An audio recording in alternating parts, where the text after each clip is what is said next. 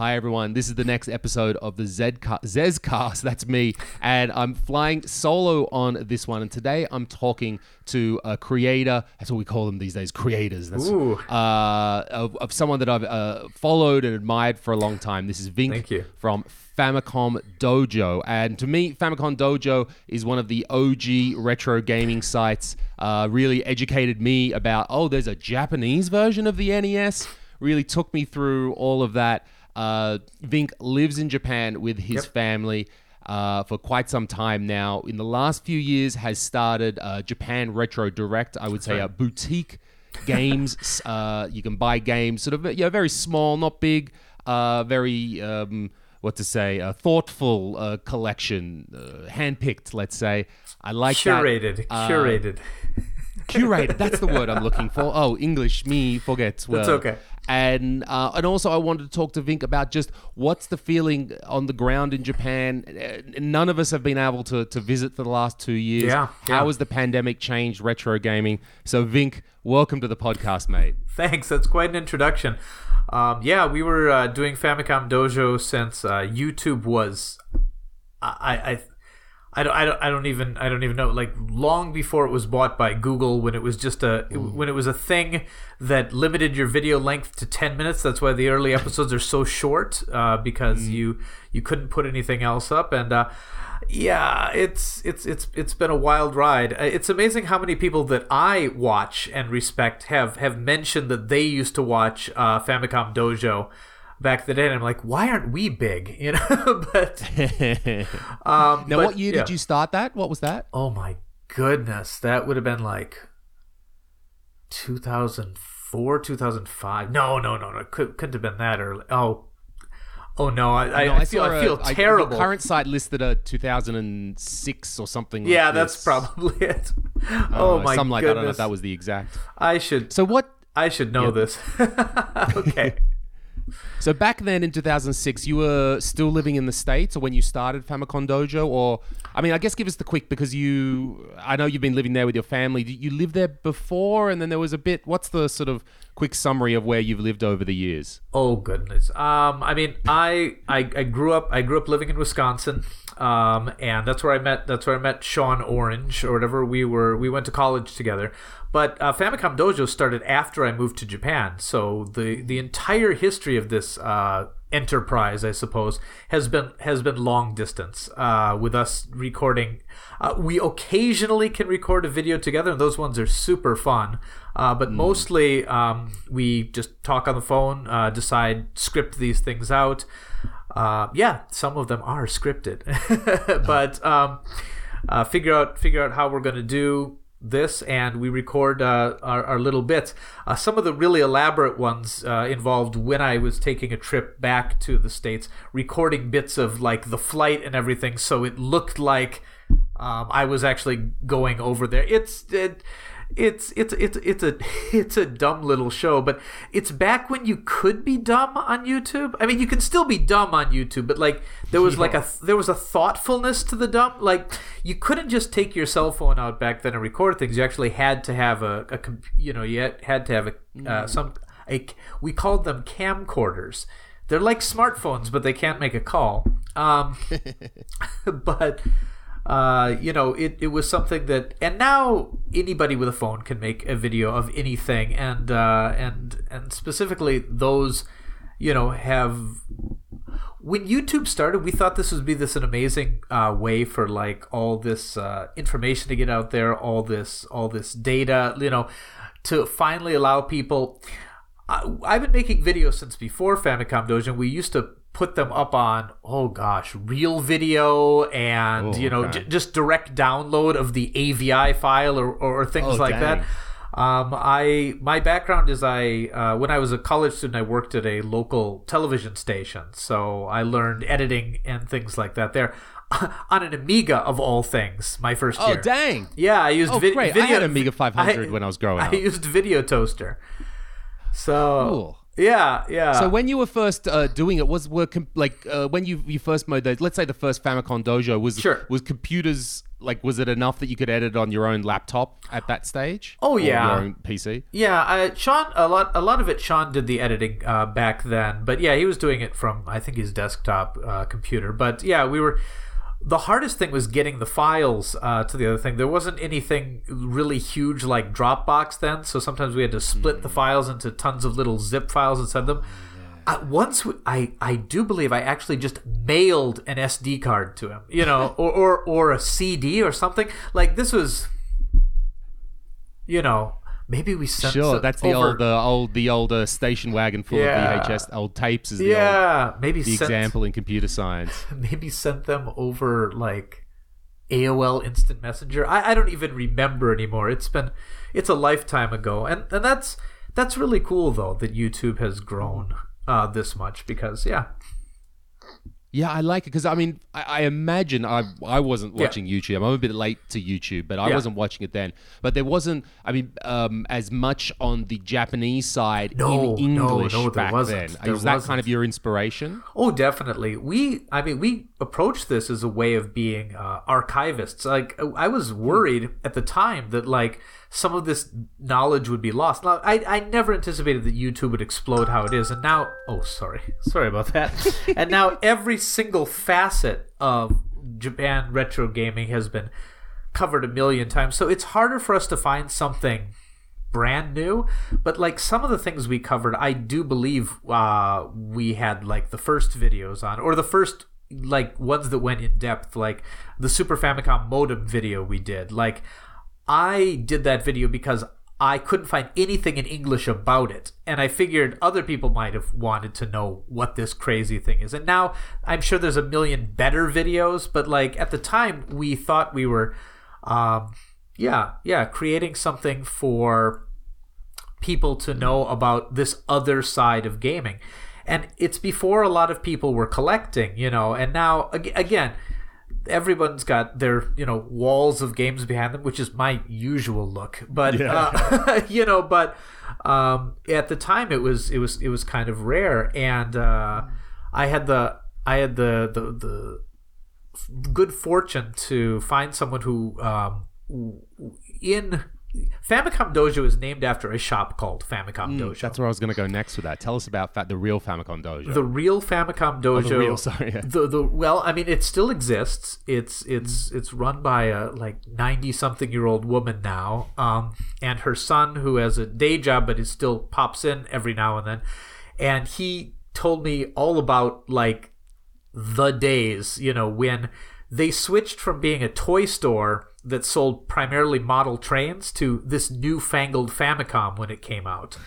They renamed to Famicom Dojo, but at the beginning days they had a hard time actually getting Famicoms because they were sold out. See, Nintendo kind of goes in this straight this circle, but so for a while they had to sell like the Super Cassette Vision, which was a kind of it was not up to the specs of the Famicom. It was a little bit higher than like the Atari 2600. Maybe you'd put it on like a ColecoVision, Intellivision kind of level. Okay. Yeah.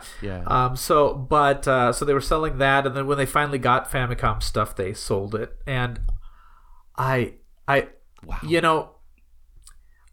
have never told me the story completely, but I think they were also like, they were pirating disk system games. Because that was a thing back in the day. It was. And so like you see, if you look at an old disk system game, you pull out the manual, it has a listing of all the places where disk writers could be found. There's because these kiosks you mean exactly. Were available. These kiosks where you could write disks, and I knew they sold disk system games back in that day, and I'm like, why isn't your name listed? And I got this very vague answer like, well, Nintendo wouldn't have listed us. And I'm like, oh, I again, I don't want to throw accusations around, but anyway, it's great that has existed since then, and somehow like this, I guess it's a dying breed. This kind of store can just sort of still exist. That's the only one I know of in this area. There used when I came here let's see, I came to the city I live in right now in 2004. Within easy driving distance, there were 4 or 5 mom and pop stores I knew, and this is the last man standing. The only thing left is the chains. And chains can be great. We mentioned Hard Off is one that you mentioned to me that you used to go to, and they're fun. But like the chains have like woken up to the reality of what things are worth, and that's kind of ruined it. Yeah, sure. That's now because Famicom Dojo, we don't get too specific, but it's Sure. it's right in the south. So you're in the right in the south. Yeah, we're in Kyushu. Of We're in Kyushu. Japan. Yeah. In Kyushu, okay. Because I'd love to come, but it's always sort of like I sort of get as far as Osaka and they go like, oh, okay, that seems like a real far way past. Yeah, I mean, well, if you ever come, I'll show you around. We got the closest big city to me, like really big city, is Fukuoka, and that's a fair sized city, and there's some good game shopping there. It's not Tokyo or Osaka, but since it's not Tokyo or Osaka, the prices haven't gone up as much as those places. My goodness, I went to. I would say there was a correlation between how hard it is to get to the Hard Off store. That's right. Is how good of deals or how good stuff you're going to find there. Oh, exactly. I mean, Akihabara, when I came for my first time, maybe 2004, 2005. No, earlier. I don't even remember. But because I was a student before I lived here for a little while, and then I would visit a couple times. And before I went, I'll save money on airfare if I just live here. So the first couple times I went, though, it's just the deals were just incredible.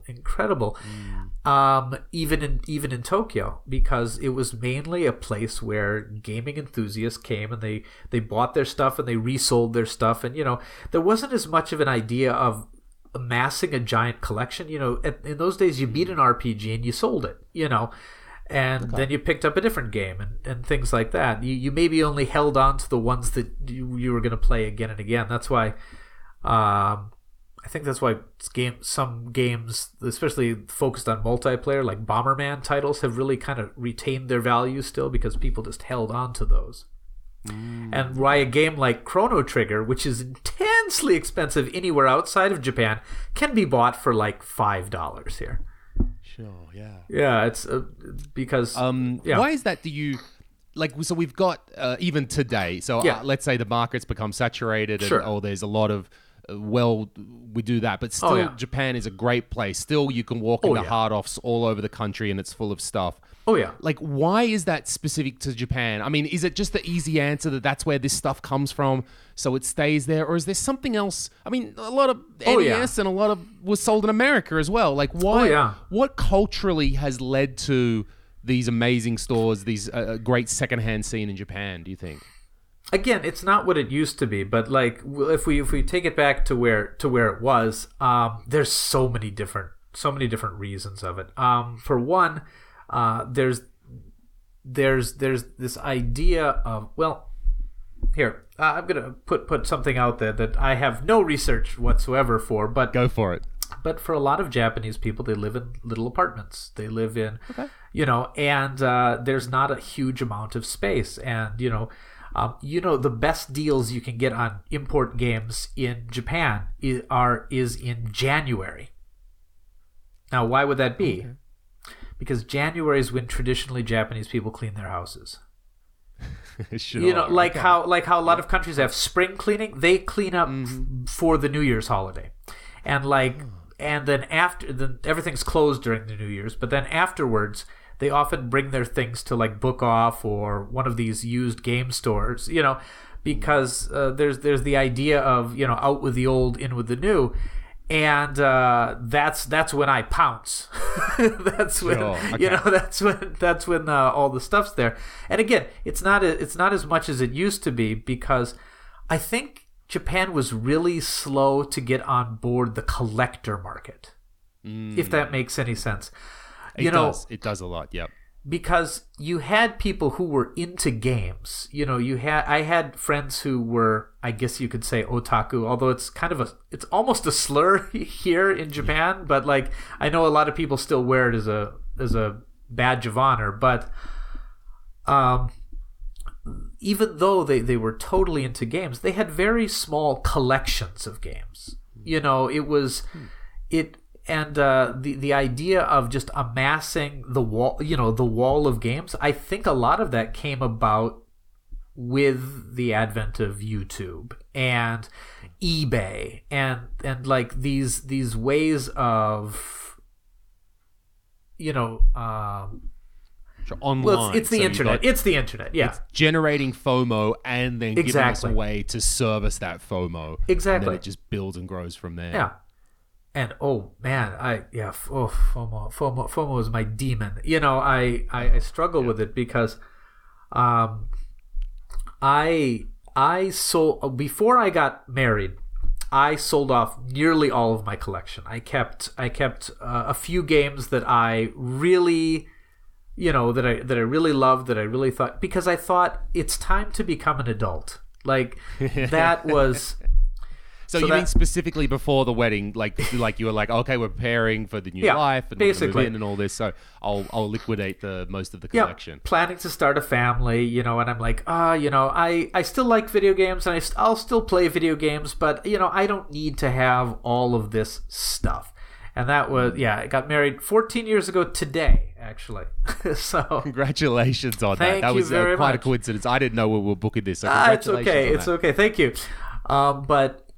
And so I got rid of all kinds of stuff. I had, oh my goodness, I had a very respectable Neo Geo AES collection. I had a lot of PC Engine stuff. I had but at the time it was not unforeseen. The prices were still reasonable, so I still lied to myself that I'd be able to, put the collection back together if I ever regretted the choice. Let's be generous and say 2 years later, I realized I'd made a terrible mistake, and that it was possible to love my wife and love my family and also to be an adult who has a secret game room. Sure. So we built a house about, gosh, what would it be now? About 8 years ago.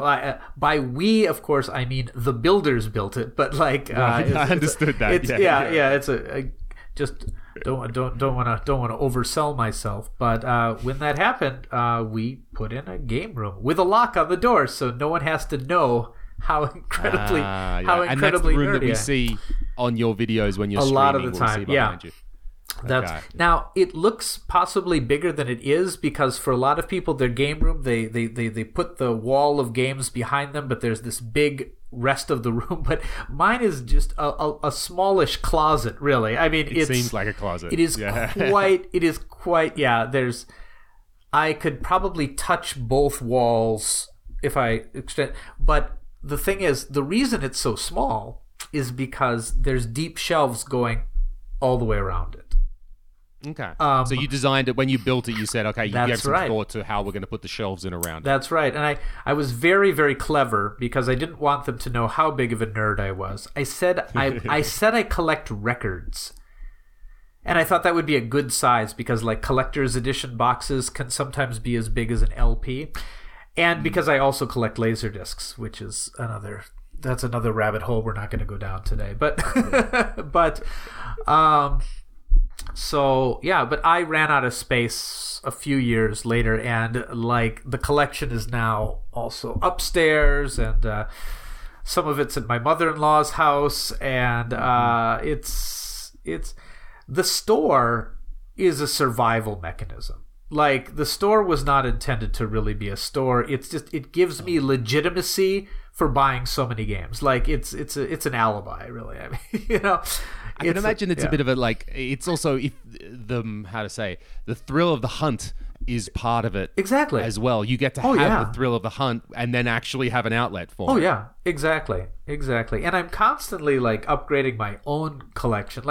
I have what I consider the permanent collection, which is the games that I play that I love, and a great deal of them have some kind of a childhood memory connected with them.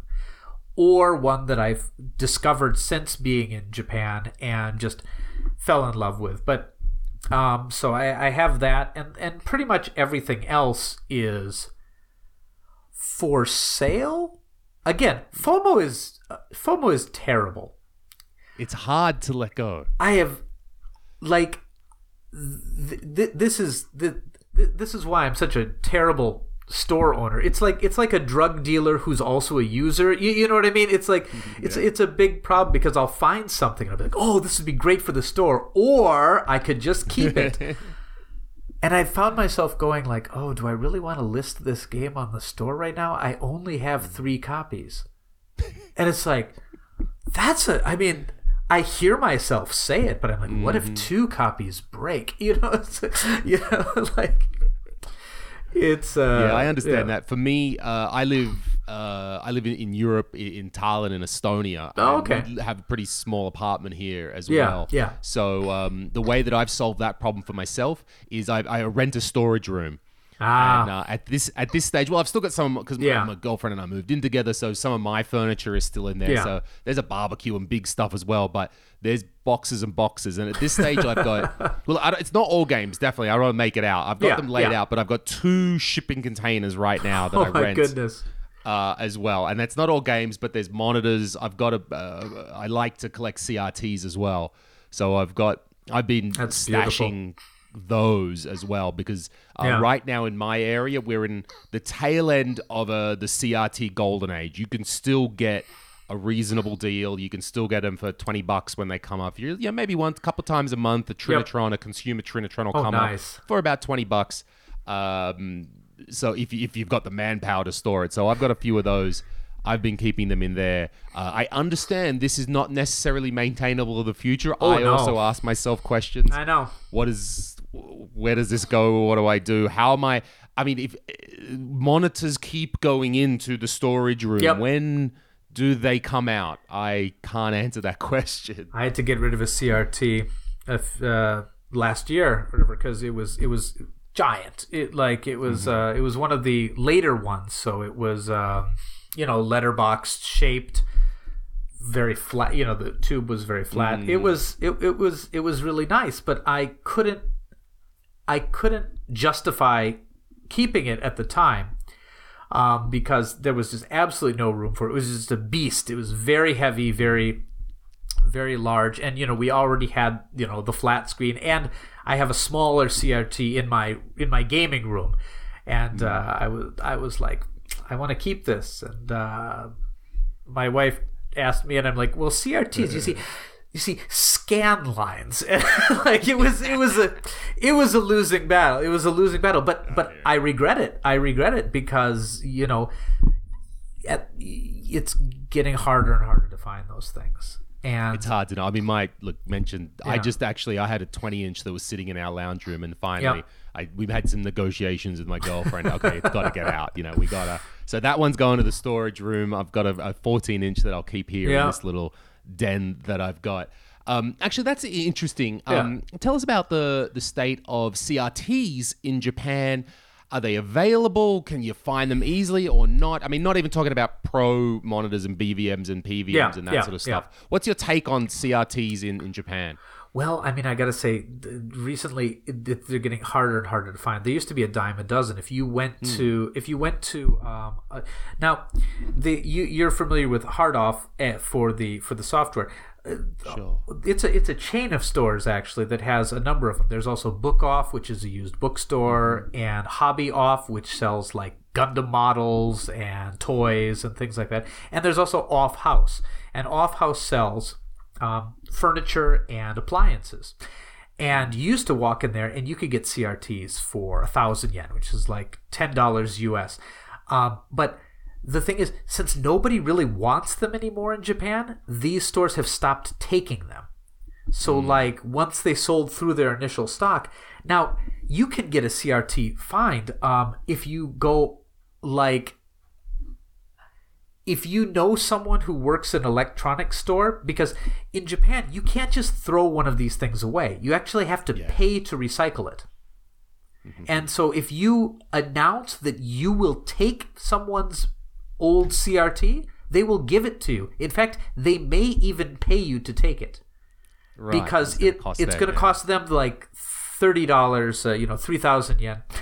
Sorry, I'm using American dollars. That's all right. Go. Because... It's all US, euros, dollars. Okay. It's all kind of samey for the numbers, way we do it here. But because it's going to cost them $30, so they might give you $10 to get rid of it for them.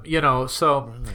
But the problem is less and less people have those sitting around anymore. People have, since the digital signal stopped. Since the signal that a CRT can pick up has stopped. It's of little use to anyone outside of gamers, really. And gamers, for the most part, have the CRTs they're gonna be using. And what's sad is a lot of them are just being stripped for parts. So there's precious metals in them, and they're being shipped off in storage containers to China, where they're being taken apart and the bits being sold off. So right now, if you live in Japan and you know a guy, you can get CRTs not too bad. Like maybe classifieds. I mean, that's how I get them here. Not like online people selling person to person. That's how I'm getting them in Estonia. Not as much. I mean, I suppose if you use like Yahoo auctions or whatever, but for the most part, the shipping is so expensive to send over something like that that a lot of them. It's very localized. Yeah. Yeah. If you can, Oh, okay. Yeah. So in such a sorry to cut you off, but I'm go ahead. interested in the dynamics of way that works. So because again, I kind of forget in some moments because Estonia is a country. Yeah. 1.3 million people. Yeah. That's a country. Yeah. It's nuts how small that can be. So we're very small, very connected. I can we got one or two classifieds websites and that's it. But okay, Japan, huge country, everyone's packed in. There's not sort of these local or regional. Is it really just the Yahoo auctions, or are there smaller ones? Or there's a few different things. Probably the one that would be for like just regular people selling stuff they don't need anymore is Mercari, which I believe has gone international now, but it started in Japan, and it's based. And there's still flea markets and things like that. But again, no one's hefting a CRT to those things. Like they might have used to when it had some value, but no one's going to be able to sell it for very much. So a lot of people just don't bother with it. And you're not seeing that demand from gamers. If you follow anything on YouTube, it's just not in America. It's just like nonstop. They're getting crazy. Oh yeah. And I know Australia is a little bit in Estonia. As I said, we can still pick them up here. It's starting to get there, but you're not seeing that demand from retro gamers in Japan for them. Not as much. But again, like I think that it, like the really, really hardcore people who are really into it, they're obviously looking for that kind of tech. They're finding them, sure. And they're finding them, or they're using Framemeisters or things like that, and they're avoiding the CRT, but still kind of getting that retro experience for the most part. But one of the things is most gamers in Japan do not care at all, because and that's something that one of my pet peeves, and you don't see this anymore because everything's HD now, but Japan got letterbox TVs long before the rest of the world. You mean 16 by 9? 16 by 9, yeah, sorry. Yeah, okay. Yeah. Look at me. But anyway, I still call CRTs box TVs. There you go. You go. Perfect. It's fine. But they would have these, but they'd be watching a standard 4x3 signal with it stretched out.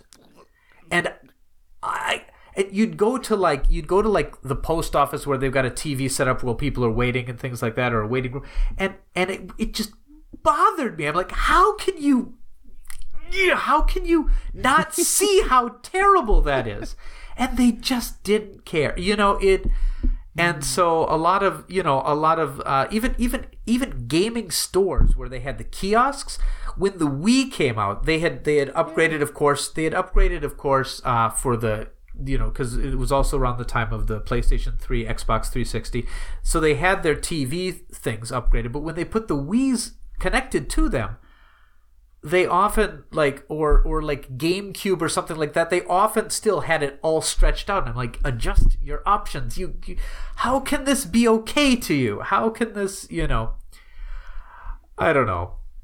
But It's interesting because Yeah. okay, so if you, I mean, any look Yeah. over retro gaming YouTube would tell Oh, yeah. there is plenty of OCD Oh, where you're a yeah, little bit on the yeah, spectrum yeah, or yeah. something, and Oh, we've got to definitely. have the CRT aligned correctly. Oh, of I do course. this podcast with my friend Steve, and Yeah. he's like one of the most well-known CRT repair guys on YouTube. Wow. Spends his whole time, he can pull apart PVMs, Yeah. BVMs, and that's his whole job is fixing them.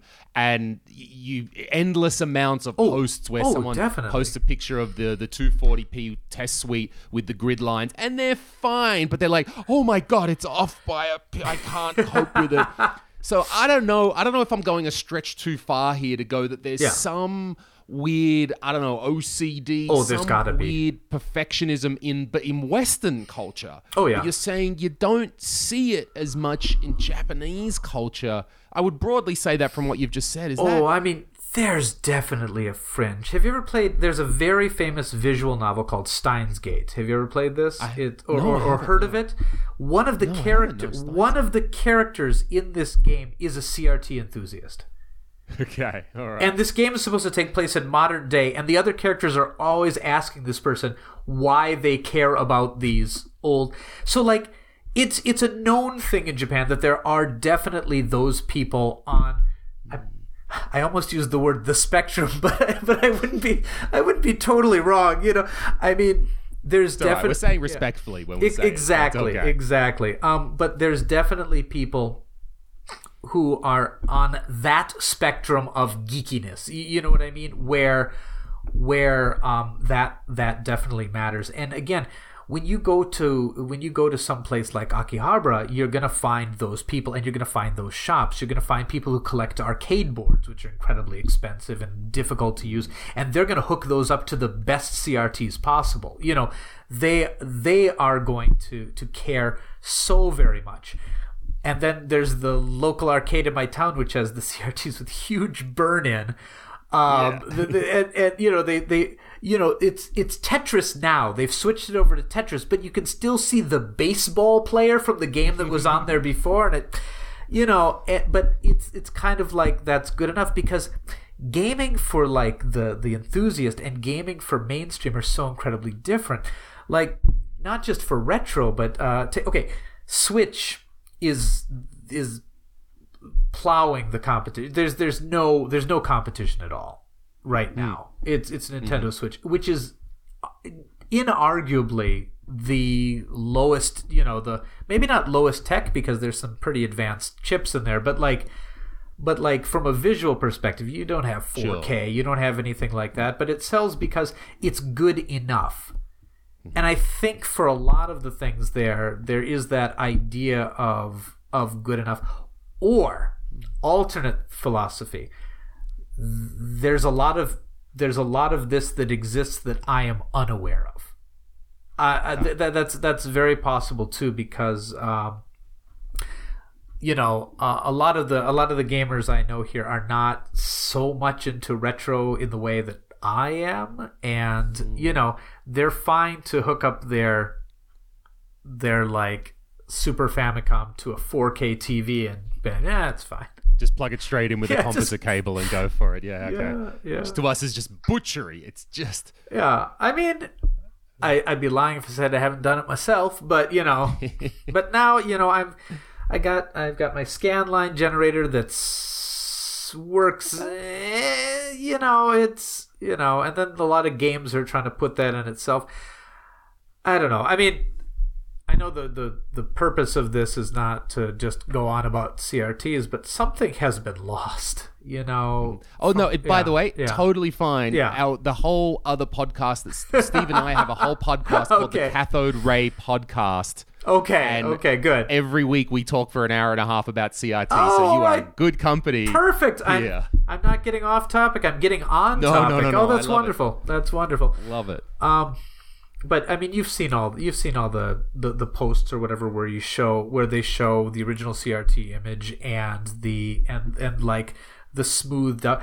I know someone who's super into like square pixels.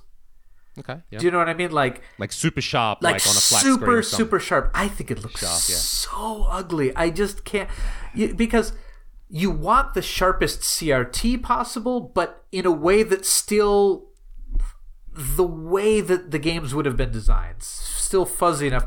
I'm telling you these things, but like, I'm sure this is probably all the episodes you've talked about before, but yeah, there's something about that, and I think, I don't know,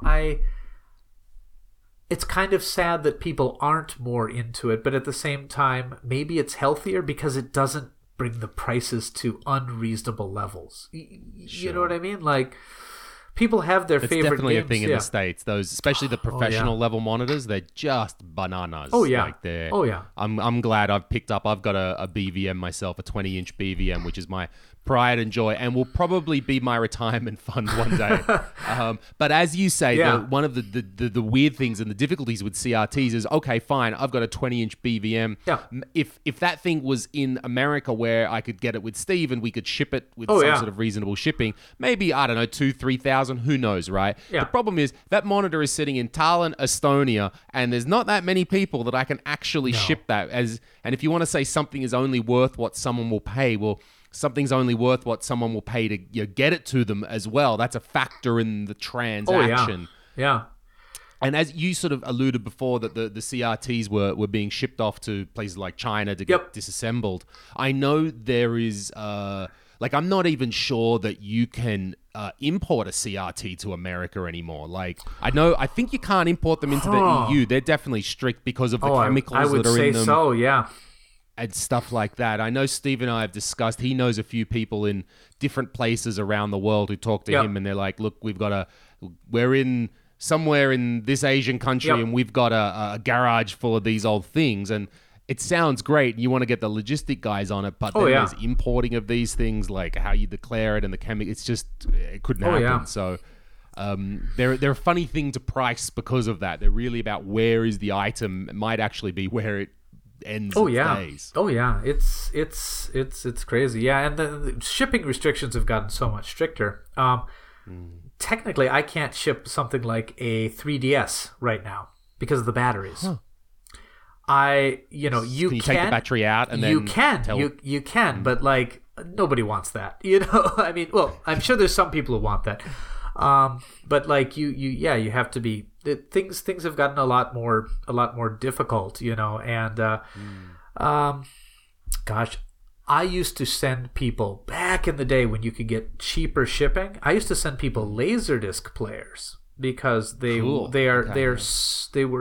a time when they were so cheap in Japan for the models that were selling for 3-4 times that price in the United States.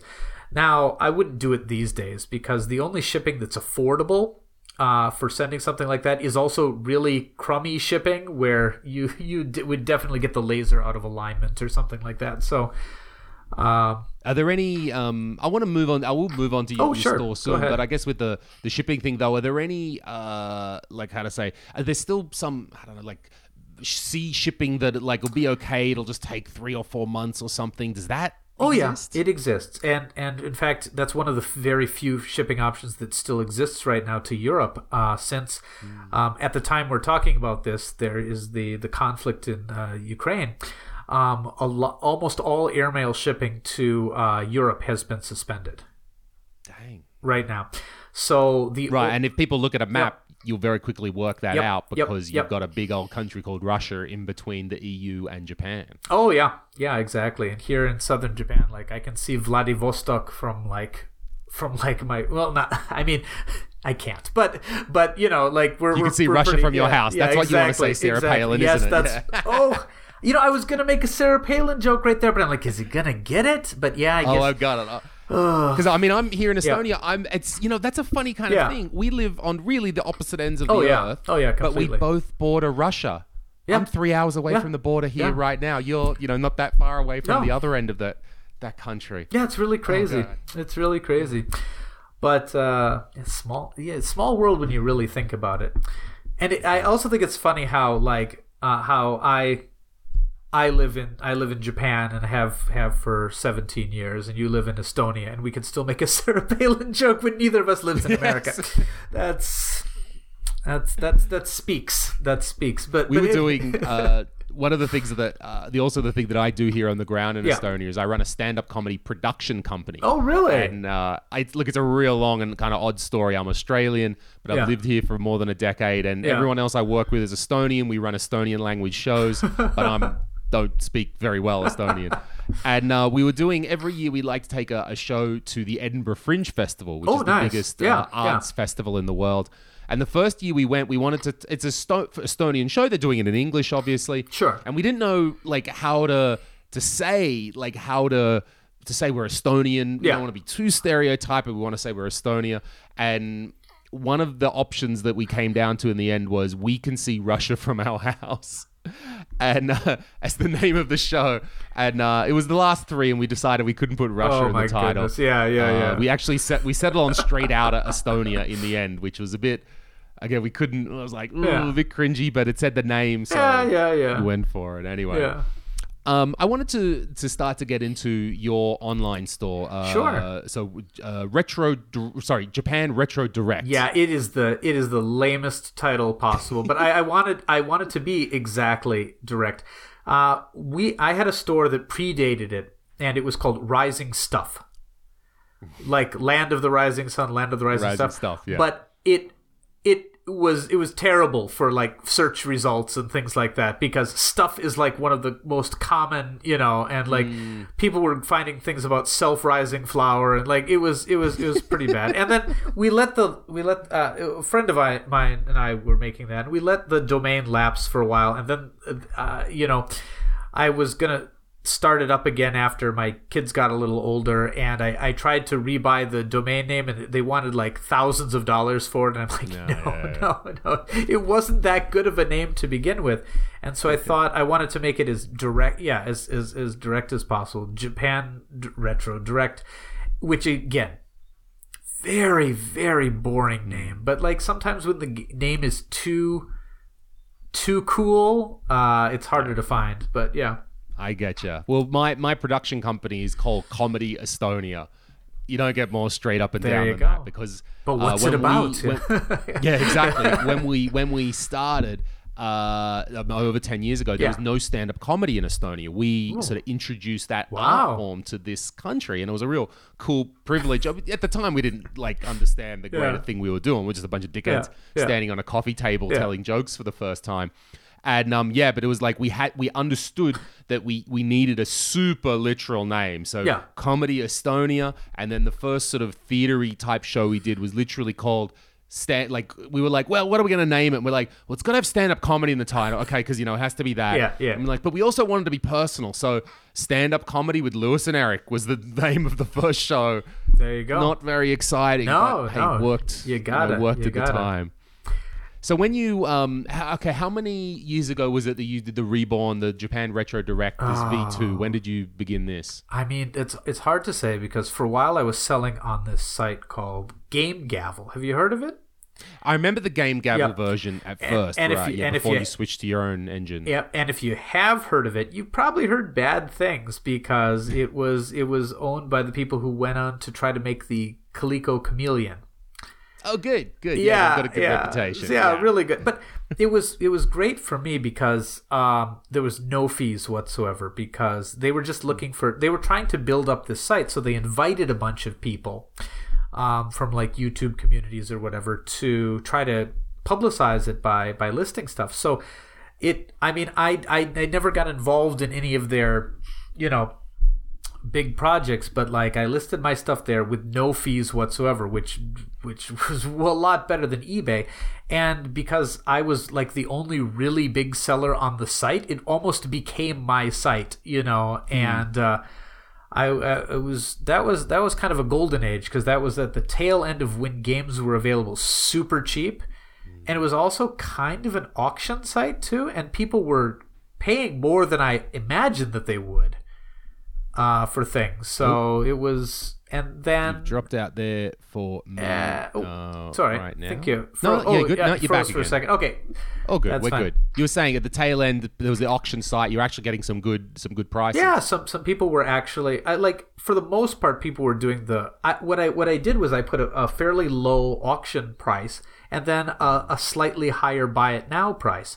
And most people went with the buy it nows, but occasionally I'd list something interesting and I'd wind up getting more than I would have imagined. So it was nice, but I'm very bitter about it because it shut down with no notification to me.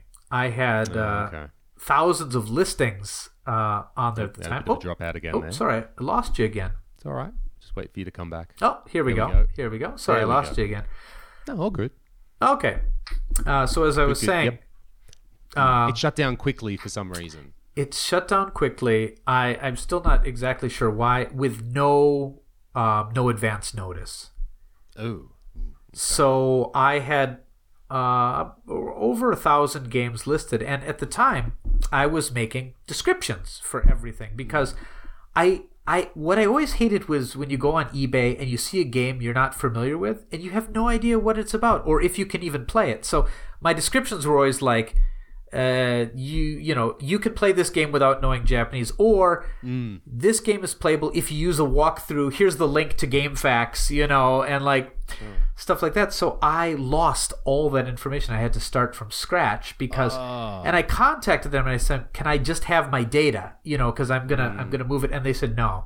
And so they're like, "We don't know where it is," and I'm like, nice business. Okay, right. Nice. So is that what inspired you to move to your own platform? You're like, That's this ain't going to happen again. Okay. So the new site is about 3 years old, something like that. It's not three and a half, something like that. It's Something not in that ball region, sure. It's not very old, but at the time, I just to tell you the truth, I wasn't. We had a lot of stuff. So when I was the first iteration Rising stuff, we still had all these games, and frankly, I wanted to just put it up for a while to get rid of that stuff.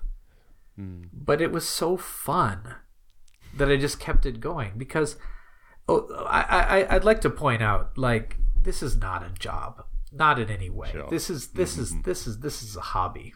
Boutique is putting it too nicely, but it's. I have a really good relationship with a lot of the customers that I have, and they send me lists of things, and I go out game hunting for them, and I get that thrill. They tell me they'll give me a price. They're like, don't go higher than this, and I'm like, I can do it. I'm gonna find one. Nope, that one's too expensive. Go to a couple other places. That's it. That's the condition they wanted. That's the sweet spot. And there's definitely some endorphins happening right there, and the store is, I was gonna say maybe self-sustaining, but again, since I'm a collector myself, I do not think there's any actual profit. But it allows me to buy pieces to keep for my collection, and I make a little bit extra that I can keep the site running, and because I have 4 children, and so okay, yeah. and my job is not elite, so there's not a lot. If I didn't do this store, what is it they often say? It's a job that provides me beer money, but I would prefer to buy games. Sure. Yeah. I actually wonder. I have some more questions about the store, but actually, Go for it. Again, with your day job, I just had a question about Japanese culture. Sure. The term, maybe international people know, salaryman, right? Sure, sure. I love that term. Yeah. Because to a Westerner like me, it almost sounds like it should be derogatory a little bit. I mean, to But a certain is extent, it? it is. I mean, How do you take that word? most Japanese people professionals fall into this salaryman thing because most of them are not executives. Most of them, you wear a suit every day. I don't know. Salaryman depends on the job, really. If you like the job that you're doing, salaryman is okay. But if you don't, it's basically a euphemism for wage slave. You know, I mean, it's like it's very, you know, the work culture here is insane. How many hours people work, how companies basically expect people to do overtime on a voluntary basis. You know, there's a word in Japanese called karoshin, and it means to die by overwork. And one of my students was asking me, karoshin or karoshi, it depends on how it's used, but one of my friends was asking me how you would translate to English, and I said, we do not have a word for that in English. Yes. You know, like you don't normally see people drop dead from overwork in this country unless they're working an intensely dangerous job or they're a pro gamer. I guess or that, in Detroit or something. Yeah, I don't know. yeah, exactly. You know, yeah, like, I mean, yeah, there's a lot of words in Japanese that have no meaning in English. It's like there's one that Japanese people love to use all the time. It's shigata ga nai, or it's often shortened as shoganai, which means I could translate it to "it can't be helped" or "that's life." It's closer to like the French like "c'est la vie" or like the Spanish "que sera sera." You know. And they're like, what do you say in English? And I'm like, we're so stubborn. We don't give up on any, you know, like I'm an American. Like, no, we don't. Just relax, chill out, man. No, we don't let it go, you know.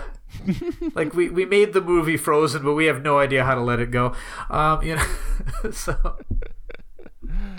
Okay, I just wanted to fix that cultural reference. And I guess, okay, then the final one is, after I worked out, it's not a terrible thing to say. Yeah. Would you describe yourself as a salary man? I mean, I definitely work those kind of hours, but I think as a foreigner in Japan, I never will be considered a salary man because I'm too unique here. And one of the almost definitions of being a salary man is to fit in and not be particularly unique. You know, they all wear the same suits. You know, and which is a disservice, because I know I have plenty of friends who are salarymen here who lead amazingly awesome lives outside of their work, but you know, so it's not necessarily derogatory, but it's not exactly a compliment either. Yeah, sure. I would consider myself a creative, but working salaryman type hours. Yeah, sure. I wear suit and tie every day. All right, that's nice. Okay, now we get the picture. Yeah. All right. Yeah. Back to your store a little bit. Sure. I from the outside, before I knew your sort of, I mean, I've been following you before that, but the observation that I made through Game Gavel, and then particularly when it came to your own site, was that you were really focusing on the affordable games. Like, that's right. You were the one selling, like, I can buy baseball on the Famicom, which, you know, is a couple of bucks or something like that. You're building that. What was your I mean, you've talked about your philosophy that you just wanted stuff for yourself, but the stuff you were selling was the lower end of the scale. What was your sort of philosophy starting with that? Because, well, when I started, I had some of the more higher end stuff, but like, one of the things is those type of games have really gone up in price in Japan as well. They, you know, it's very expensive. If you want to get something like, let me think of one of the, like PC Engine, like Rondo of Blood or something, Castlevania. Okay. You know, though that's going to run you $200 in Japan still too.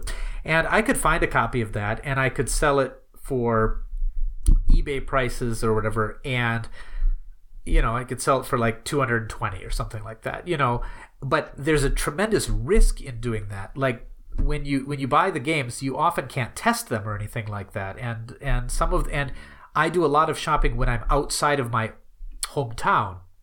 So, you know, I get that and I find out that it's scratched or something like that, which, you know what, it's not very often in Japan. They keep their stuff in really good condition. But the thing is, when you go for a game that expensive, you're dealing with collectors and collectors with like a capital C or whatever, you know. like the people who use terms like minty fresh and and like complete inbox and things like that.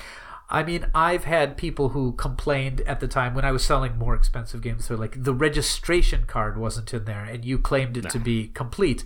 And I'm like, okay, it had the stickers, it had the, the registration card. It's something people throw away, like. Yeah. Okay. And so when you're dealing with a game like that, there's a tremendous amount of risk. And to tell you the truth, I always felt like a lot of the games that I was selling were just going into the hands of people who were reselling them. Yeah. Okay. But what I'm trying to do is I'm trying to find the affordable little games that people can actually play. Maybe that were a bit overlooked. I'm a tremendous proponent of games that finding the good in games that were not necessarily considered all that good. Ideally, I want to get games into the hands of people for like games that can be bought for under $10 that can be played without knowing a lot of Japanese, or can be played using a walkthrough or something like that, or even just the US version is so incredibly expensive that it's just, you're never going to own the actual one, but having a boxed Final Fantasy VI on your shelf looks so nice. The art is beautiful, just. I'm hoping to do that, but I do sell higher priced items, but by request. If someone contacts me and they're like, I'm looking for this, and I can know exactly what condition they're looking for, and I can send some pictures while I'm out shopping and be like, is this one good enough? Then I'll do that. But for the most part, I'm just really happy to pick up these little things, and I don't know.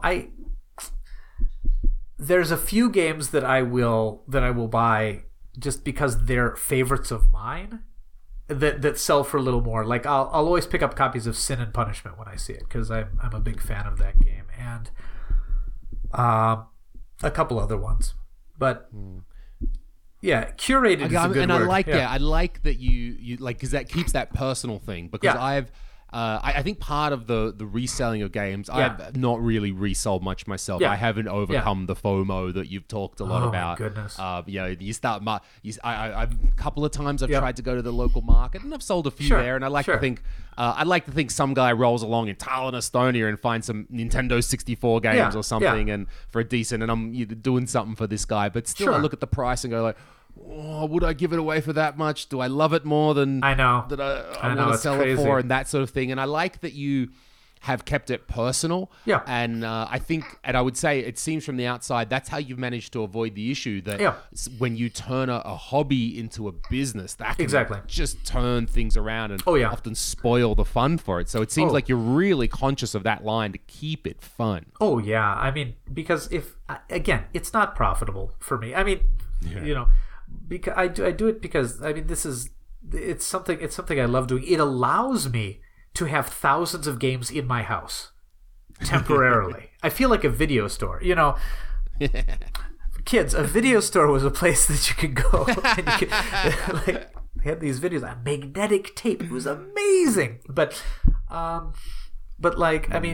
the idea that I have like I have my permanent collection and I have a constantly flowing temporary collection.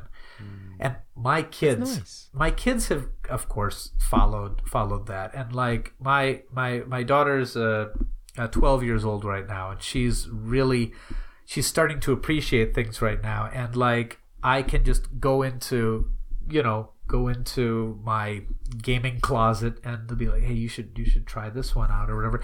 She helps me test games sometimes. Because that's cool. Now, this is another thing, and this is why the store is never going to grow to be too big, because I won't sell anything that I haven't played. Okay. And I won't sell anything that I haven't tested. So, this is why if you follow my Twitter, you'll see that like there's about 10 games go up a day, because that's as much as I can cope with. Because and they're almost always like, today I put up Super Famicom and Famicom. Why those two systems? In a batch, yeah, because those are the two systems I have hooked up to my TV right now. and I just test a bunch of them, and like so it's, but unfortunately, like that's led to a bunch, and if the game's scratched up or anything like that, it goes in a box that's in my attic right now, which is full of maybe 400 or 500 games that are in. So they work, like they play, but I know that like it's not what I would want to get if I got it. Do you know what I mean? And it's really hard to show how scratched it is, and it's so sure, I don't know. Feel comfortable about it. It's got to ship over the other side of the world. Exactly. There's a chance this is going to become a problem, and if no one sends it back, they've still got some feeling. Exactly. Better just to make a nice feeling for everyone. Or like the manual's too faded or something like that, but you can't really tell from the photo. So I don't know. What I'm going to do someday is I'm going to make like, I'm just going to be like, I'll send you 2 kilos of games for $10 or, just to get rid of it. But to someone who maybe can resurface the discs or something like that. I don't know. But right now it's just accumulating, and this is a problem because this is going to be my son's room soon. So like I have to figure out where that's going to go. Fair enough. Yeah. Before, with the final thing with the store, I was wondering, have you noticed any interesting patterns from buyers as you see the buyers come and go and different things, and patterns from Western buyers that maybe you hadn't expected, or interesting things that had popped up from people? Tell us about that. Oh gosh, I mean, there's so many things. French people love anime games. Like, okay, I don't know why, but like they sell a ton of anime games, and then there's people who collect things that like you wouldn't think people collected, like baseball games. For me, I like baseball games, but like. I'm fine with owning one from each generation. You know what I mean? But there are people who are trying to get like a complete set of Famicom baseball games. There were a lot of baseball games on the Famicom, like more than 40. It was a crazy amount. And there's people trying to collect that. And I'm thinking, are they trying to get a complete Famicom set? No, they're just collecting baseball. And I don't know. Or there's a lot of people who collect games from a manufacturer.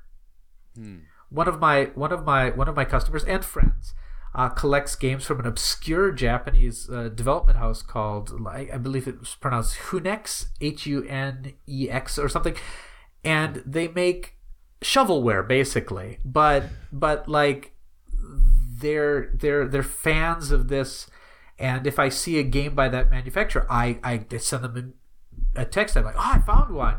They're never expensive, but they're not common either. Like they're rare without being really pricey because they're not well known. So there's definitely people who are making their own like collections of things. A lot of people want the Rockman games, which unfortunately have shot up in price a lot. But they want them as loose carts because they look so cool lined up. It's just the rainbow.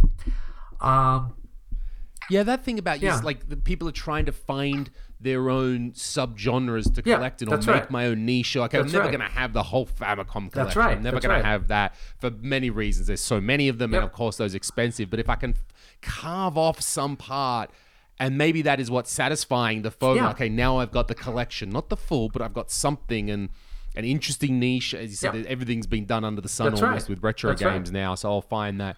So okay, it kind of, I guess if you pick through that ultimate FOMO, it does make sense to find that.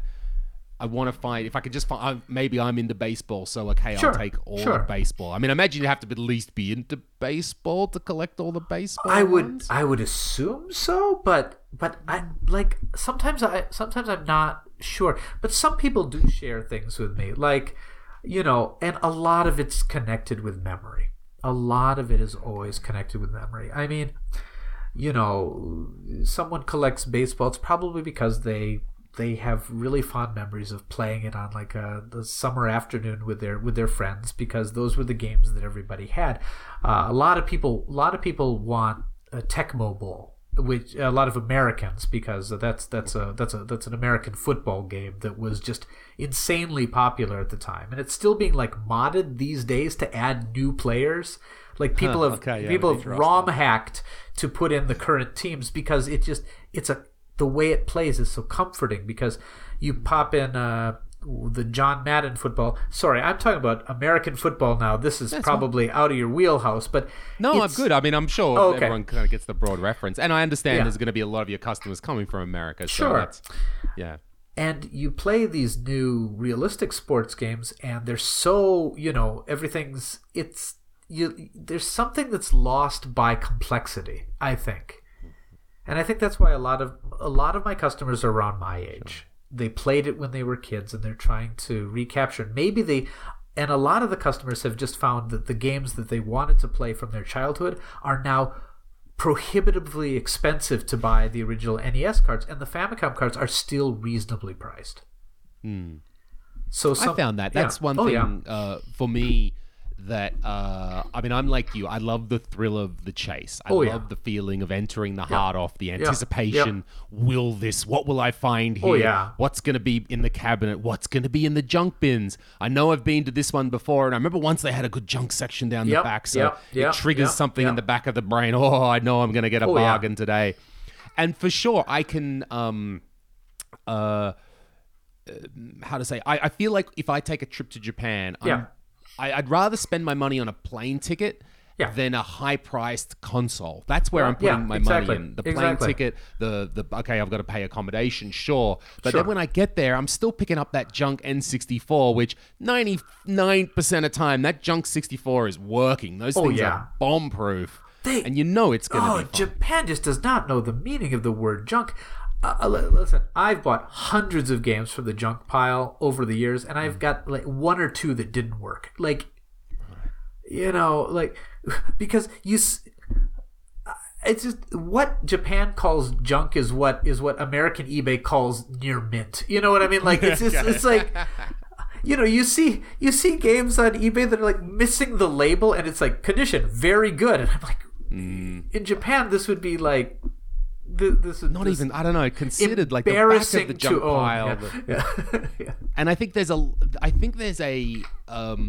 lot of potential coming up there. Like I like in Hard Off. It seems more and more these days that they're offering testing stations. Last time I was there was more common to see a table with some plugs. Because what I was doing was bringing, especially if I'm testing like a DS, a handheld, I had the USB battery, and I would just stand there and plug them in. And I understood if I was just not too overt about it, it was okay. No one came to say, so I could at least plug it in and go, okay, it's charging on. It opens up. I can see it's charging. Good enough for me. I'll buy it for $10. Or something like that. But the area in junk where maybe one needs to be careful is CD-based games. Because that's so easy for the laser to not work or be off or something like that. But that's where I think there's a huge potential there right now because of all of the work that's done in modern retro games, the optical drive emulators. So we've got them now for PS. Even the one for Saturn is really cheap. It's only like $100. And Saturns without lasers, that's $3. That's 300 yen. That's 500 yen in a junk bin. Where before, it was hard. I wouldn't even know what to do with it. But now it's they're prime for inserting optical drive emulators in. Completely. And I think there's, I don't know, where people in the Western countries are paying so much for any sort of console. And it's like, oh God, a non-working PS1 is just $5 less than, and you can just have bins and bins worth. I've had so many people. I don't really do hardware because again, shipping has become insane lately. But I've had so many people to request to me like broken systems or whatever, which are actually kind of hard for me to find because most of this stuff works. People take good care of their stuff. But people are asking me for broken Saturns, broken Dreamcasts, because they're probably going to install one of those mods and they just want a nice looking case, and that's fine. Although there is a little bit of a sadness there, there's because it's like, that's one more Dreamcast that's not going to spin again, But I mean, it is preservation in a different way, and that's I mean, fine. at least hopefully they're taking something that's broken, right? I understand maybe I could get the Saturn back laser and work it and, eventually fiddle with it. But if you're taking something that is broken and has been sitting in that junk pile and probably isn't going anywhere, then that's a good part of that. I know it's getting late for you. I don't want to keep you up all night. No problem. I wanted to move on to, and moving on, we're talking about hard offs and getting into that. For the last 2 years, we've had the pandemic. We can't travel. Japan's still not open, at least to regular tourists. To regular tourists, sorry. It is just opening now to people with visas. Right. But for about 2 years, it was just closed. Like you couldn't get in unless you were Japanese, basically. And it was really it's something that Japan's going to be suffering from for a long time, because the foreign population went down a lot because people went back to their homes and they couldn't come back to Japan. No new foreign people were coming in, so the foreign population in Japan has gone down significantly. So I'm very keen. I mean, they don't know when the tourist, it could be anywhere up to 6 months. Yeah. Who knows?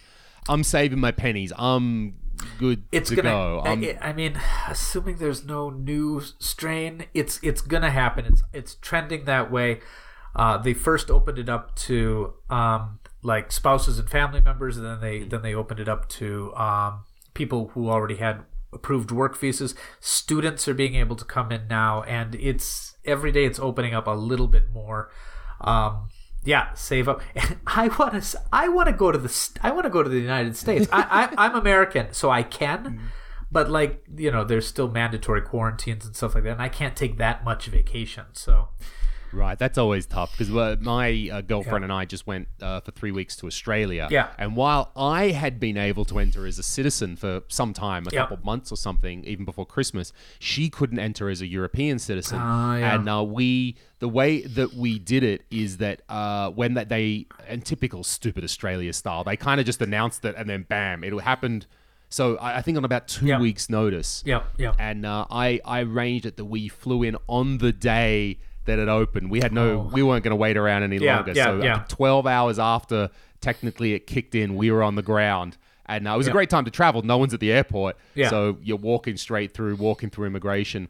And I'm not sure I'll be able to do it exactly as it would the same thing in Japan, but something not long after I would love, because my point of this story is that I've had 2 years of this FOMO, 2 years of going, there's hard off stores with things in them, and and I'm not there, and I can't look at them and not possibly get them for myself. And I was interested, because through the pandemic we've all been buying things online more and more, and certainly been a rise in the amount of Japanese sellers, and not just yourself, but moving up hardware. And I wonder, I mean, first of all, I wanted to talk about how, let's say even the last, maybe for my own personal needs, how have you seen the amount of stuff change in the last 2 years? And what's your thoughts, we'll get to that later on, the amount of stuff that's leaving Japan? That's interesting, because it's just heading out. So I guess let's start with on the ground, you're in stores. Sure. Look, I understand it's not the golden days. I don't want to compare it to your golden days of 2000, even 2006 when you were starting. But even in the last, let's say from the start of the pandemic, how do you judge what's happening different on the ground? Prices have gone up a lot, just in general. I would say since the beginning of the pandemic, game prices for a lot of these used stores have gone up 50, 60, 70% for retro stuff. I think a lot of it is, people are not able to travel. People are not able to do much, so they're investing a little more in their hobbies. It's not just games. Many things have gone up in price. Any type of luxury good or anything like that, because and with the rise of the internet, of course, I'm part of the problem.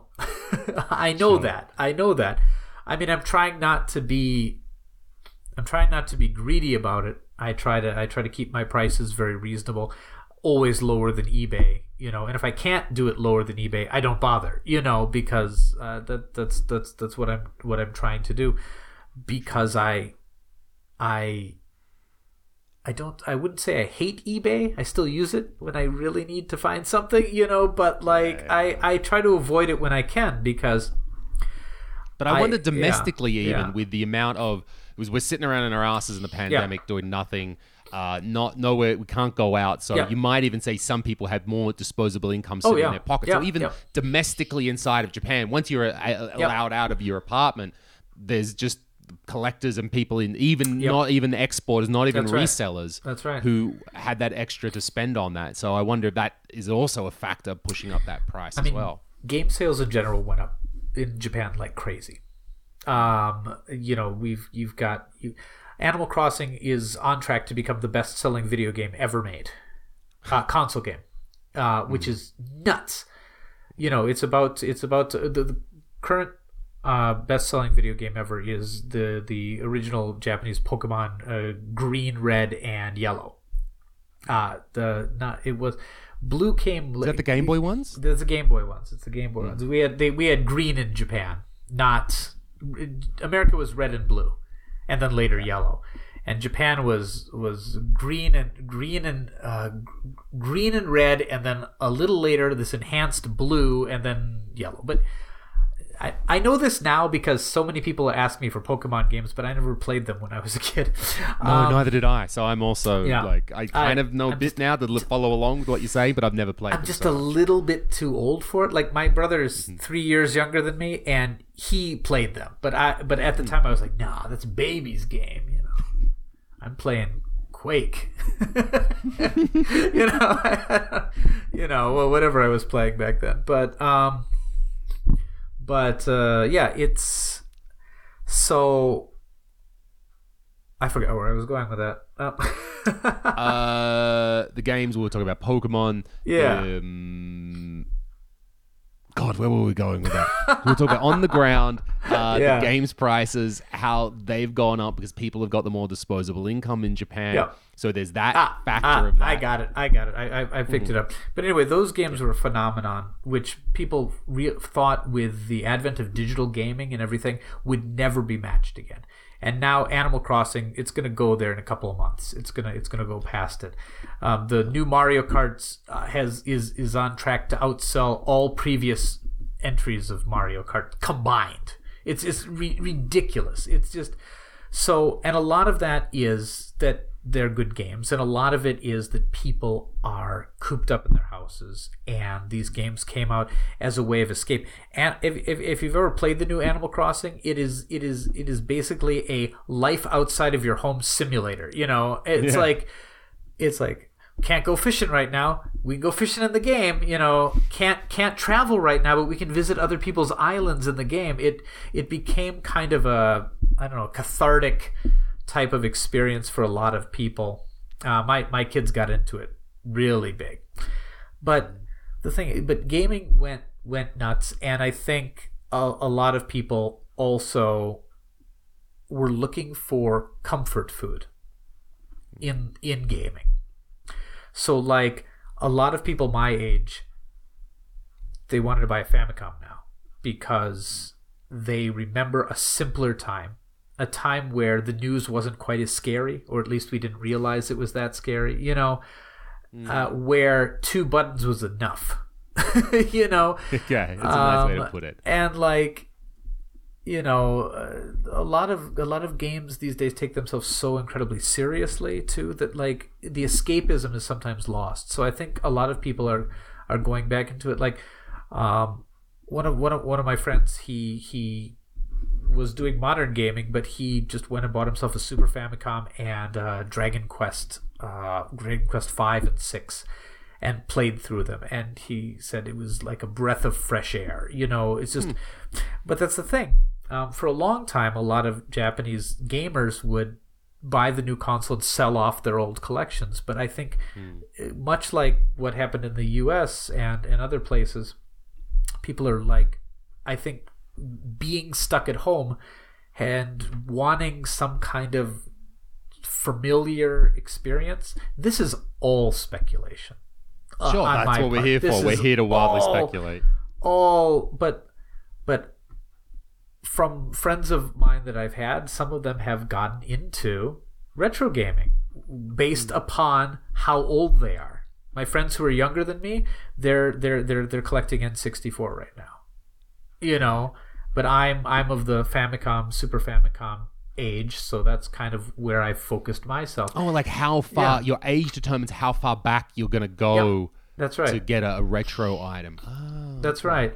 Because I think there's definitely people like me who, and like probably what my kids will become, who will go retro from before they were born. But for a lot of the mainstream gamers, they're looking for that place where gaming was something they did that was comfortable, that was fun, you know. Again, wild speculation, but it makes sense. But for me yeah. personally, it's about I like controllers. I like, but like Yep. different controllers. So anything that's exactly. a different controller. I love fight sticks. Yep. I love arcade sticks. Oh, yeah. For me, it's not so much about like, oh, I had an NES because I had an Amiga. Yeah. For most of the time, and I had a Mega Sure. Drive, but I could only afford a few games. Yeah. But for me, it was the experience of going to the arcade that I did. Oh, a yeah. lot. Yeah. And I miss that experience of going down to our local milk bar in our small Oh, yeah. town. Yeah. And there was Street Fighter. There was, but that was that almost like a stereotype to say. course, of think course. of today. Like, but there was that local arcade. Yeah. They had the I could buy a milkshake. Oh my god, Yep. this sounds like it's in the 50s No, or something. no, it's okay. And then in the shop across the arcade, Yeah. the walkway was empty, and so they just filled it with a few machines, and Yep. one of them was Street Yep. Fighter. And I remember fighting games and also shoot 'em ups being so bad at them, being yeah. so not good at them. I don't understand Street Fighter like I Oh, didn't yeah. then. I'm not even saying I'm very good at it right now. So for me, the experience is not like, oh, I had the Nintendo, I need it, but it's, Oh, yeah. I was so bad at them then, but even at the time, I was Yeah. drawn to it. Oh, yeah. So I want to be good at it now. Oh, And yeah, I want yeah. that stick. I want to feel the stick. I want the buttons. I want that Oh, thing. yeah. And I want to be better at it and practice at it. So for me, I've got my nice little, anyway, I got my controller collection Oh, yeah. there behind me. I've just got myself my first steering wheel. I'm like, oh, Oh, where have you nice. been all my life? A Yeah. steering wheel.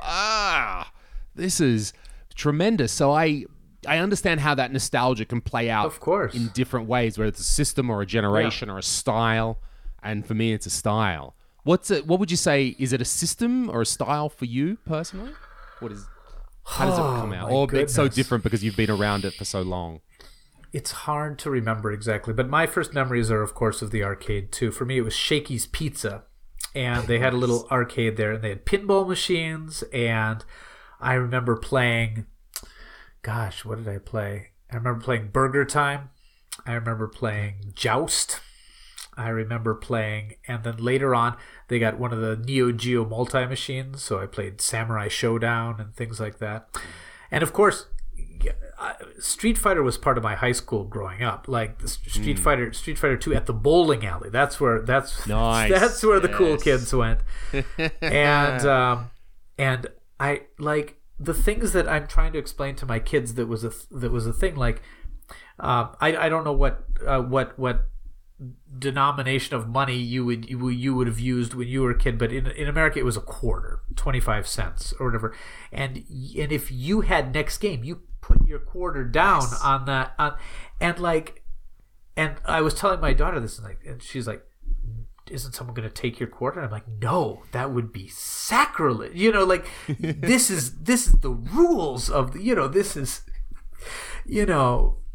I remember the first time I saw that as well, thinking to myself, just being a little dumb kid, not knowing, and an only child, a little bit sheltered. So I'm like, but they're going to just leave, and the line up a quarter. Like, how do you know which one was whose quarter, or 20 cents for us? How do you know whose was the 20 cents? Yeah. And isn't someone going to, and I better watch the whole time to Yep. make sure I don't, and I'm going to put my 20 cents there. And Exactly. eventually I got with it, but I remember being confused as well. Yeah, but that idea. So I don't know. I'm not sure if it's a genre or a time period or just a feeling. But like most of my good gaming memories are tied up with playing with friends or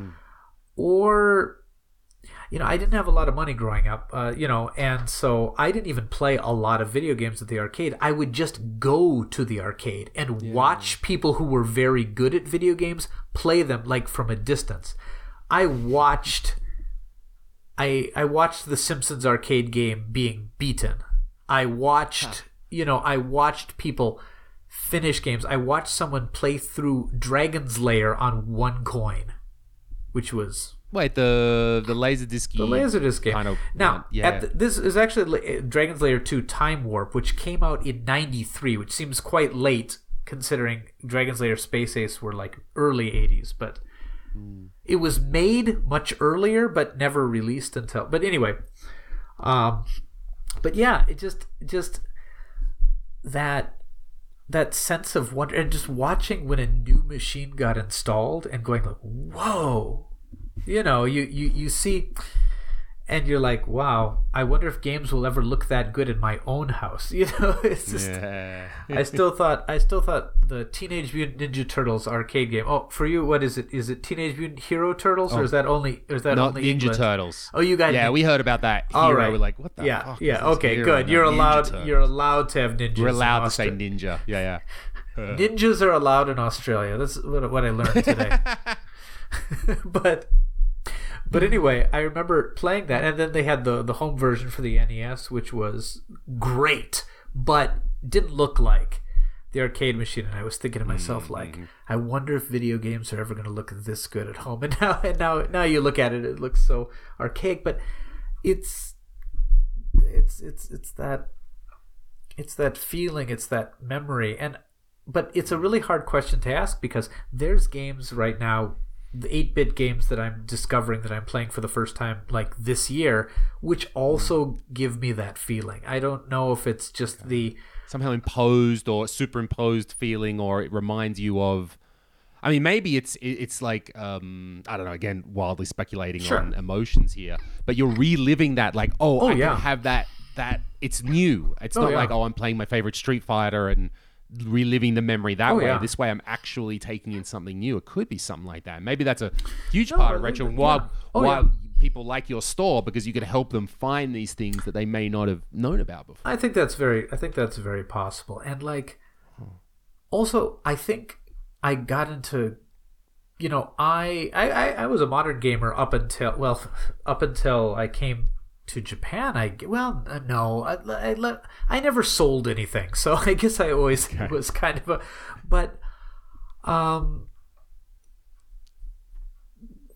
gaming is something that is allowing me, especially living in Japan as a foreigner, to find a connection with people my age. Nice. Because we have shared experience. I could go anywhere in Japan and go da da da da da da, and someone's gonna do the last duh, like, because it is even across generations, like, gaming is something that was a big part of the 80s and 90s in Japan, so much so that, like, almost anybody who lived during that time has some memory or some experience. You mentioned Dragon Quest to a random guy in the bar, and you're going to be talking for 2 hours about it. Like, it has been a way of me bridging the gap sometimes, because I would love to have said my success stories that I came to Japan, instantly became fluent in Japanese, and now I blah blah. No, I still struggle to get by with a lot of things. But if I can find something that I know a lot about, and something that I've studied what they might know about it, and we can have that shared experience.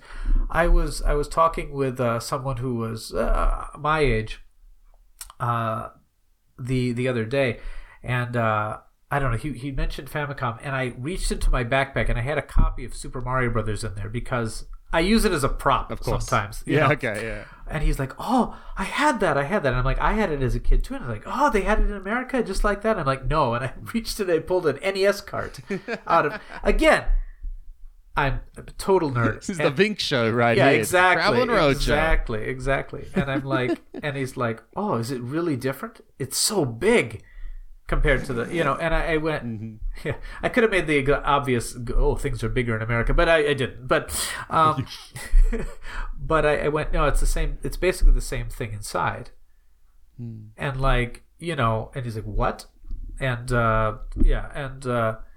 the next week, again, sounds incredibly nerdy because it is, but I brought a game bit with me and I opened it up and I showed that the pins are a little different, but it's the same thing inside, and it is exactly the same programming or whatever, because there's no Japanese in Super Mario Brothers in Japan. So like the experience he had when he was a kid and the experience I had was exactly the same. And maybe that is a nice metaphor for the two cultures, that America seems bigger and badder at everything, but actually you use the you take it up, you look inside, and turns out we're all pretty equal at the end, even though pins are a little different, but but I mean but it was a unifying moment, because there's very few things of shared culture that you can have, like maybe a McDonald's hamburger, because that was big in Japan as well, things like that. But for the most part, when you grow up, you're in one country or another, a lot of things are different. But I think to a certain extent, music, games, media, culture, a lot of that stuff is, if you can find something that's shared, it's a connection. It's something. And I don't know. I don't want to wax too philosophical on the whole thing. Sure. Because for the most part, it's interesting for me. Yeah. I guess when you were saying that story, I was comparing it to. So I am also a Westerner who lives in another country for well over a decade now. Yeah. And I was interested. So I'm when I'm in Japan, I like it. Because I feel like I'm really far away. Sure. I feel like that whatever that lost in translation, that isolation thing. I can get that peace and quiet for a while to just be on my own, and I don't understand anything, but I enjoy it, and I can just sort of take it in like that. I get you. And I can understand for you the difficulties that you would have had and to overcome to do your best to integrate. And then I was comparing that to my experiences here in Estonia, where certainly, look, they have their own language. Certainly, it's their own language everywhere. Sure. But they more readily speak English. If you walk up to a random person on the street, you'll probably you'll be able to communicate, right? Oh, I'm They'll sure. show you, I'm sure. And especially if they're any sort of under 30 age, you'll probably get a very coherent and very grammatically correct sentence out of them. Oh, that sounds nice. That sounds so nice. So while, yes, I can, and it's taken me 10 years to, even as I go on, to understand the things that I don't know, that yes, there are that levels. I don't speak Estonian very well. So there is a level that I haven't been able to deeply dig in, where on the other hand, you were forced to learn Japanese. So you can't really survive without knowing some. Right, you've had to go in. So it's just interesting that I've been able to skim by, hopefully a little bit as that stupid foreigner. I've tried not to. I've tried to do my bit by introducing a whole art form to the country. It's the only thing, and I hold on to that only because I realize I sound like that dumb foreigner who never properly learnt the language. I'm like, but I made an art form. I did that instead. Is that okay? And I know I'm like getting paranoid about it and a little bit defensive about it. So it's just interesting to compare that experience where you can get in the ground. And also, again, in a small country. So my observation again, Japanese people can live a Japanese life in their whole Japanese world. And everything that they need. Where Estonia is a country of just over 1 million people. Yeah. They've always had to have an outward-looking focus. 25 or whatever it was, a little bit more years ago, they said, no, Soviet Union, bad. Yep. We're not part of that anymore. They looked to the West.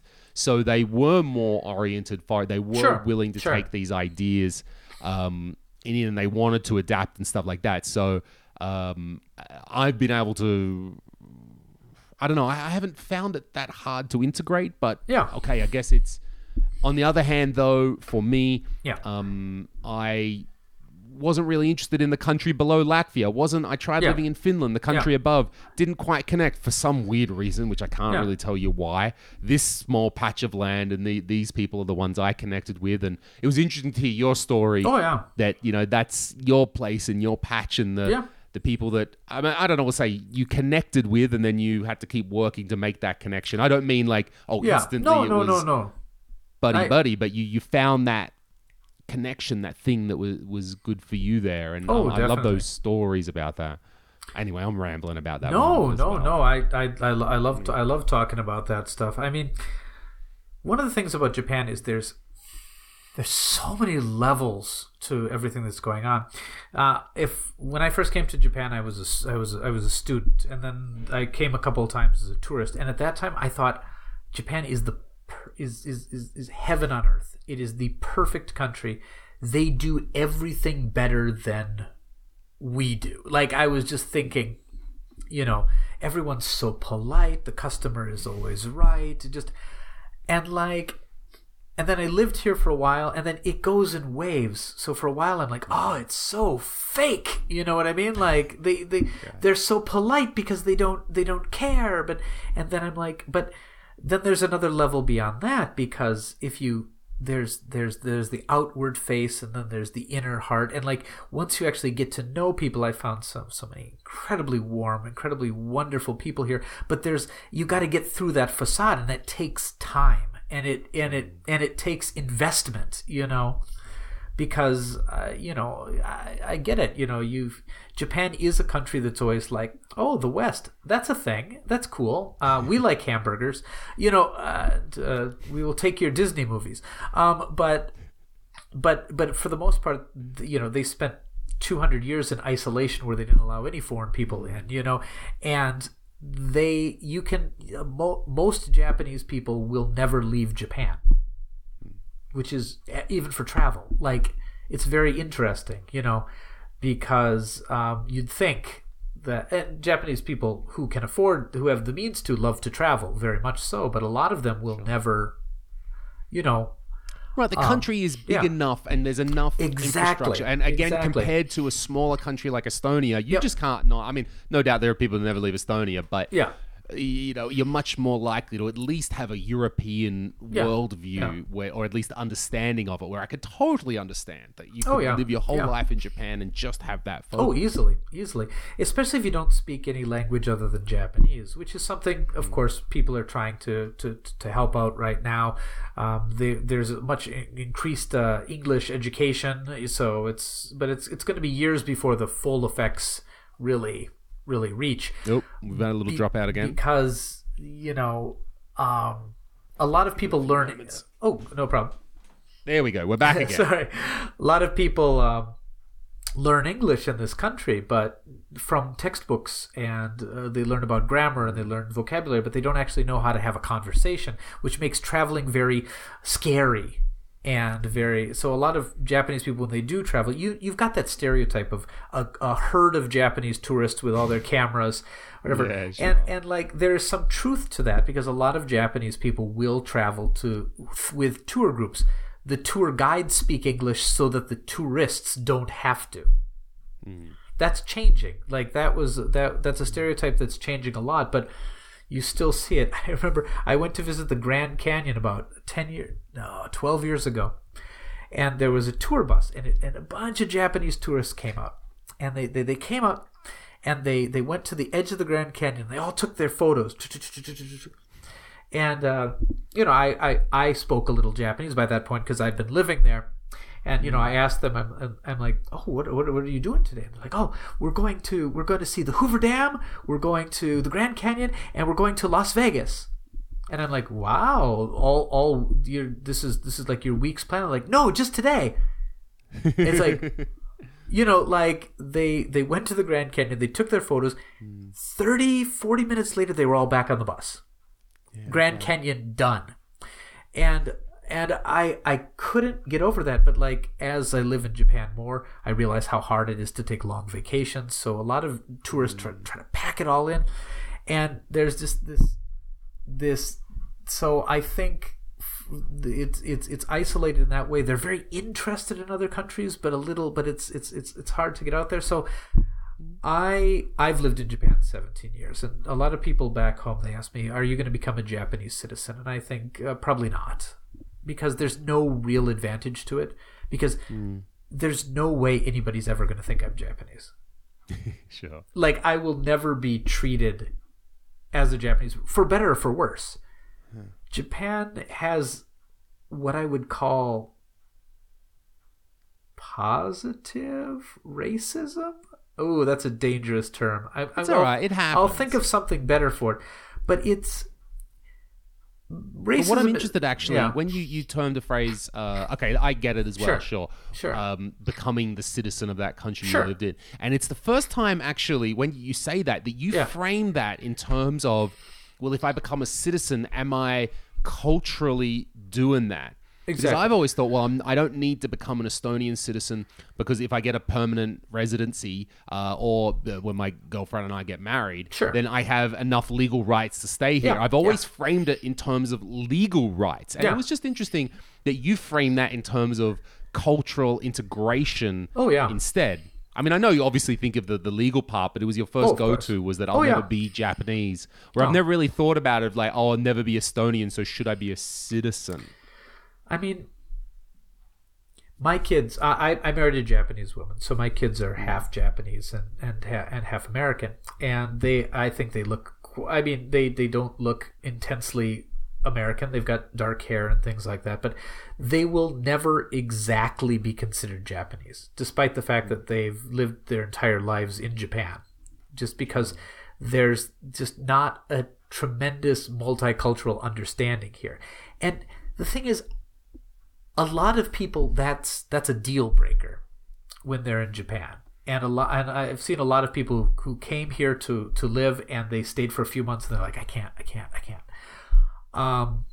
But I don't know. What's the deal breaker about that? That they won't be accepted, or they don't feel like they'll fit in? What's that deal breaker for them? I mean, it's the idea that there will always be those type of stereotypes.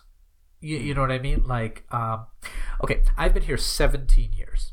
And if I go to a convenience store and I order my bento, okay, you know, my lunchbox, whatever, half of the time, the person working at the convenience store will be like, oh, I'm sorry, we have only chopsticks. I will find you a fork. I'm like, it's okay.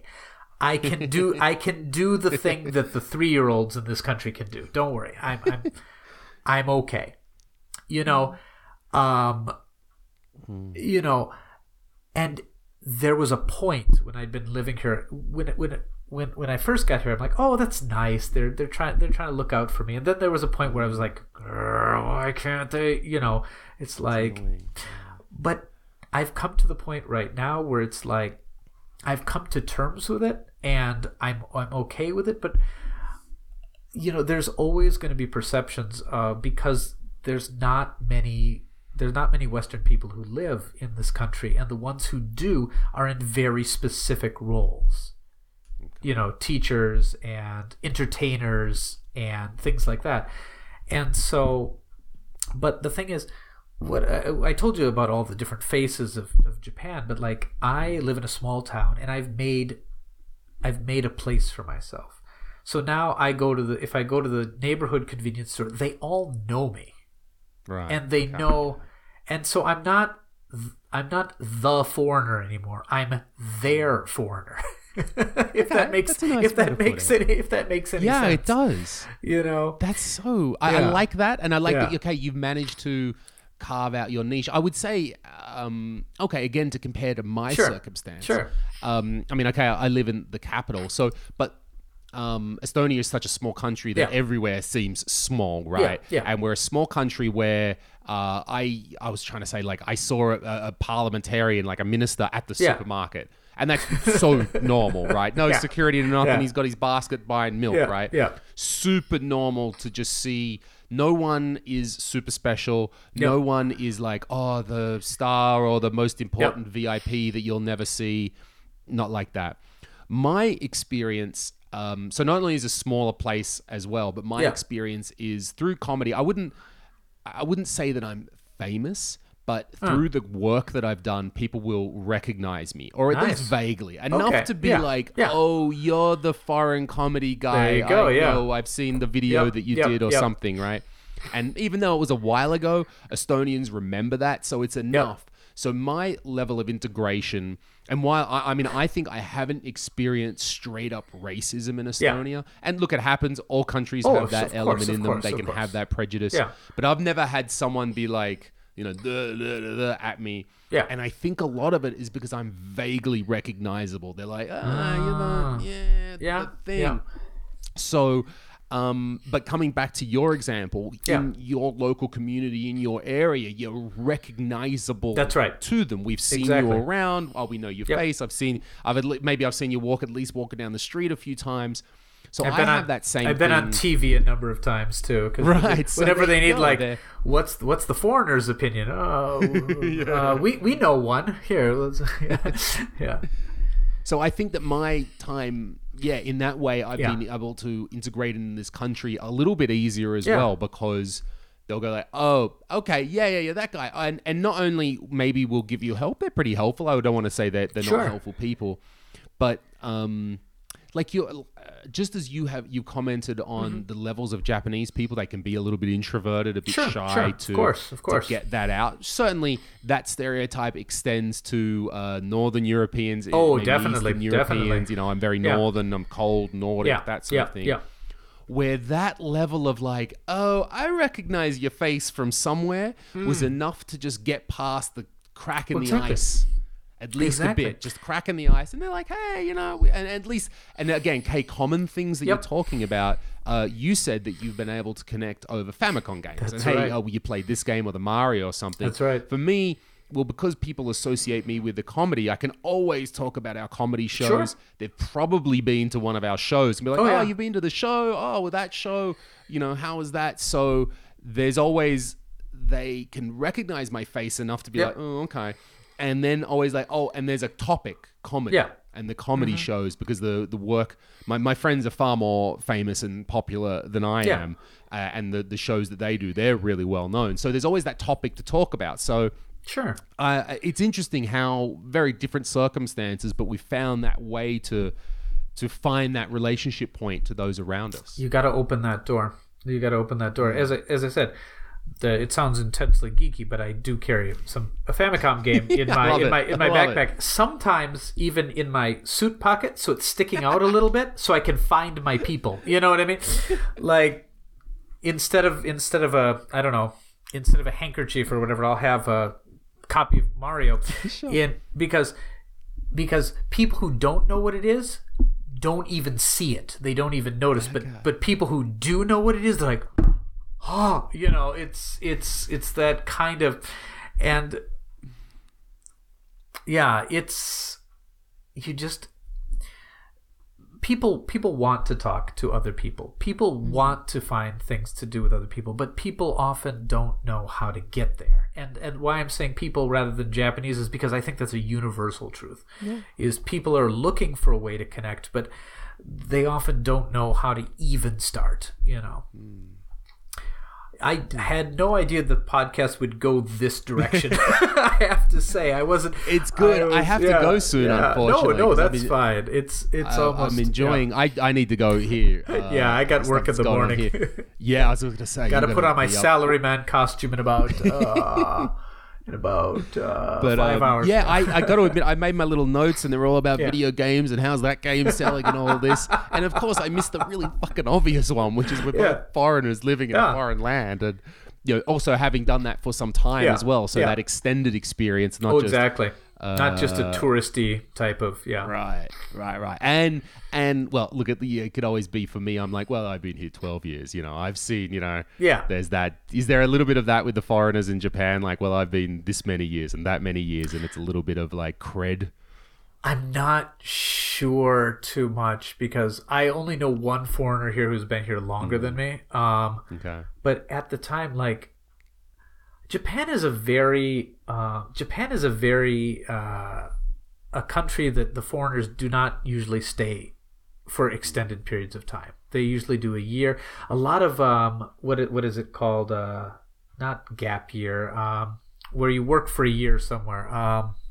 Yeah, it's gap. Time off, working holiday. We call it Working in holiday. Australia. There we go. Working Yeah, holiday. yeah. That's what I was looking for. We got a lot of people on working holidays who are like, they just finished college. They're going to do a year in Japan, and then they're going to go back and start their real life.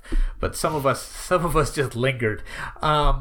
And most of the people who've been here for a long time are people who have settled down.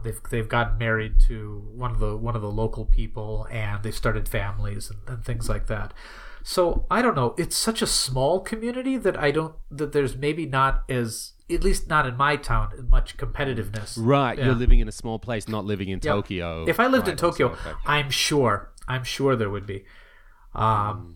We used to cover Tokyo Game Show I used to write for a site called Four Color Rebellion. It's still around, but it's not what it was really active before the big sites came and kind of but anyway, I used to cover and there were game journalists who've been living in Japan for years and years and years, and there was definitely that, like, but around my local area, not so much.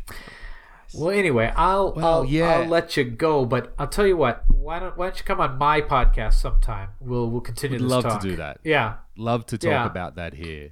So anyway, what I'll do is I'll hit stop, and then we'll stay on the line for a second. So when we hit Okay. stop, it won't cut you off for a moment. No So problem. Anyway, thank you very much for listening. I hope that you've enjoyed the different areas and directions that our conversation has taken. Vink, thank you very much for coming on today, mate. It was a pleasure. Thanks for having me. I did not know exactly what to expect. It was not this, but I'm glad it happened.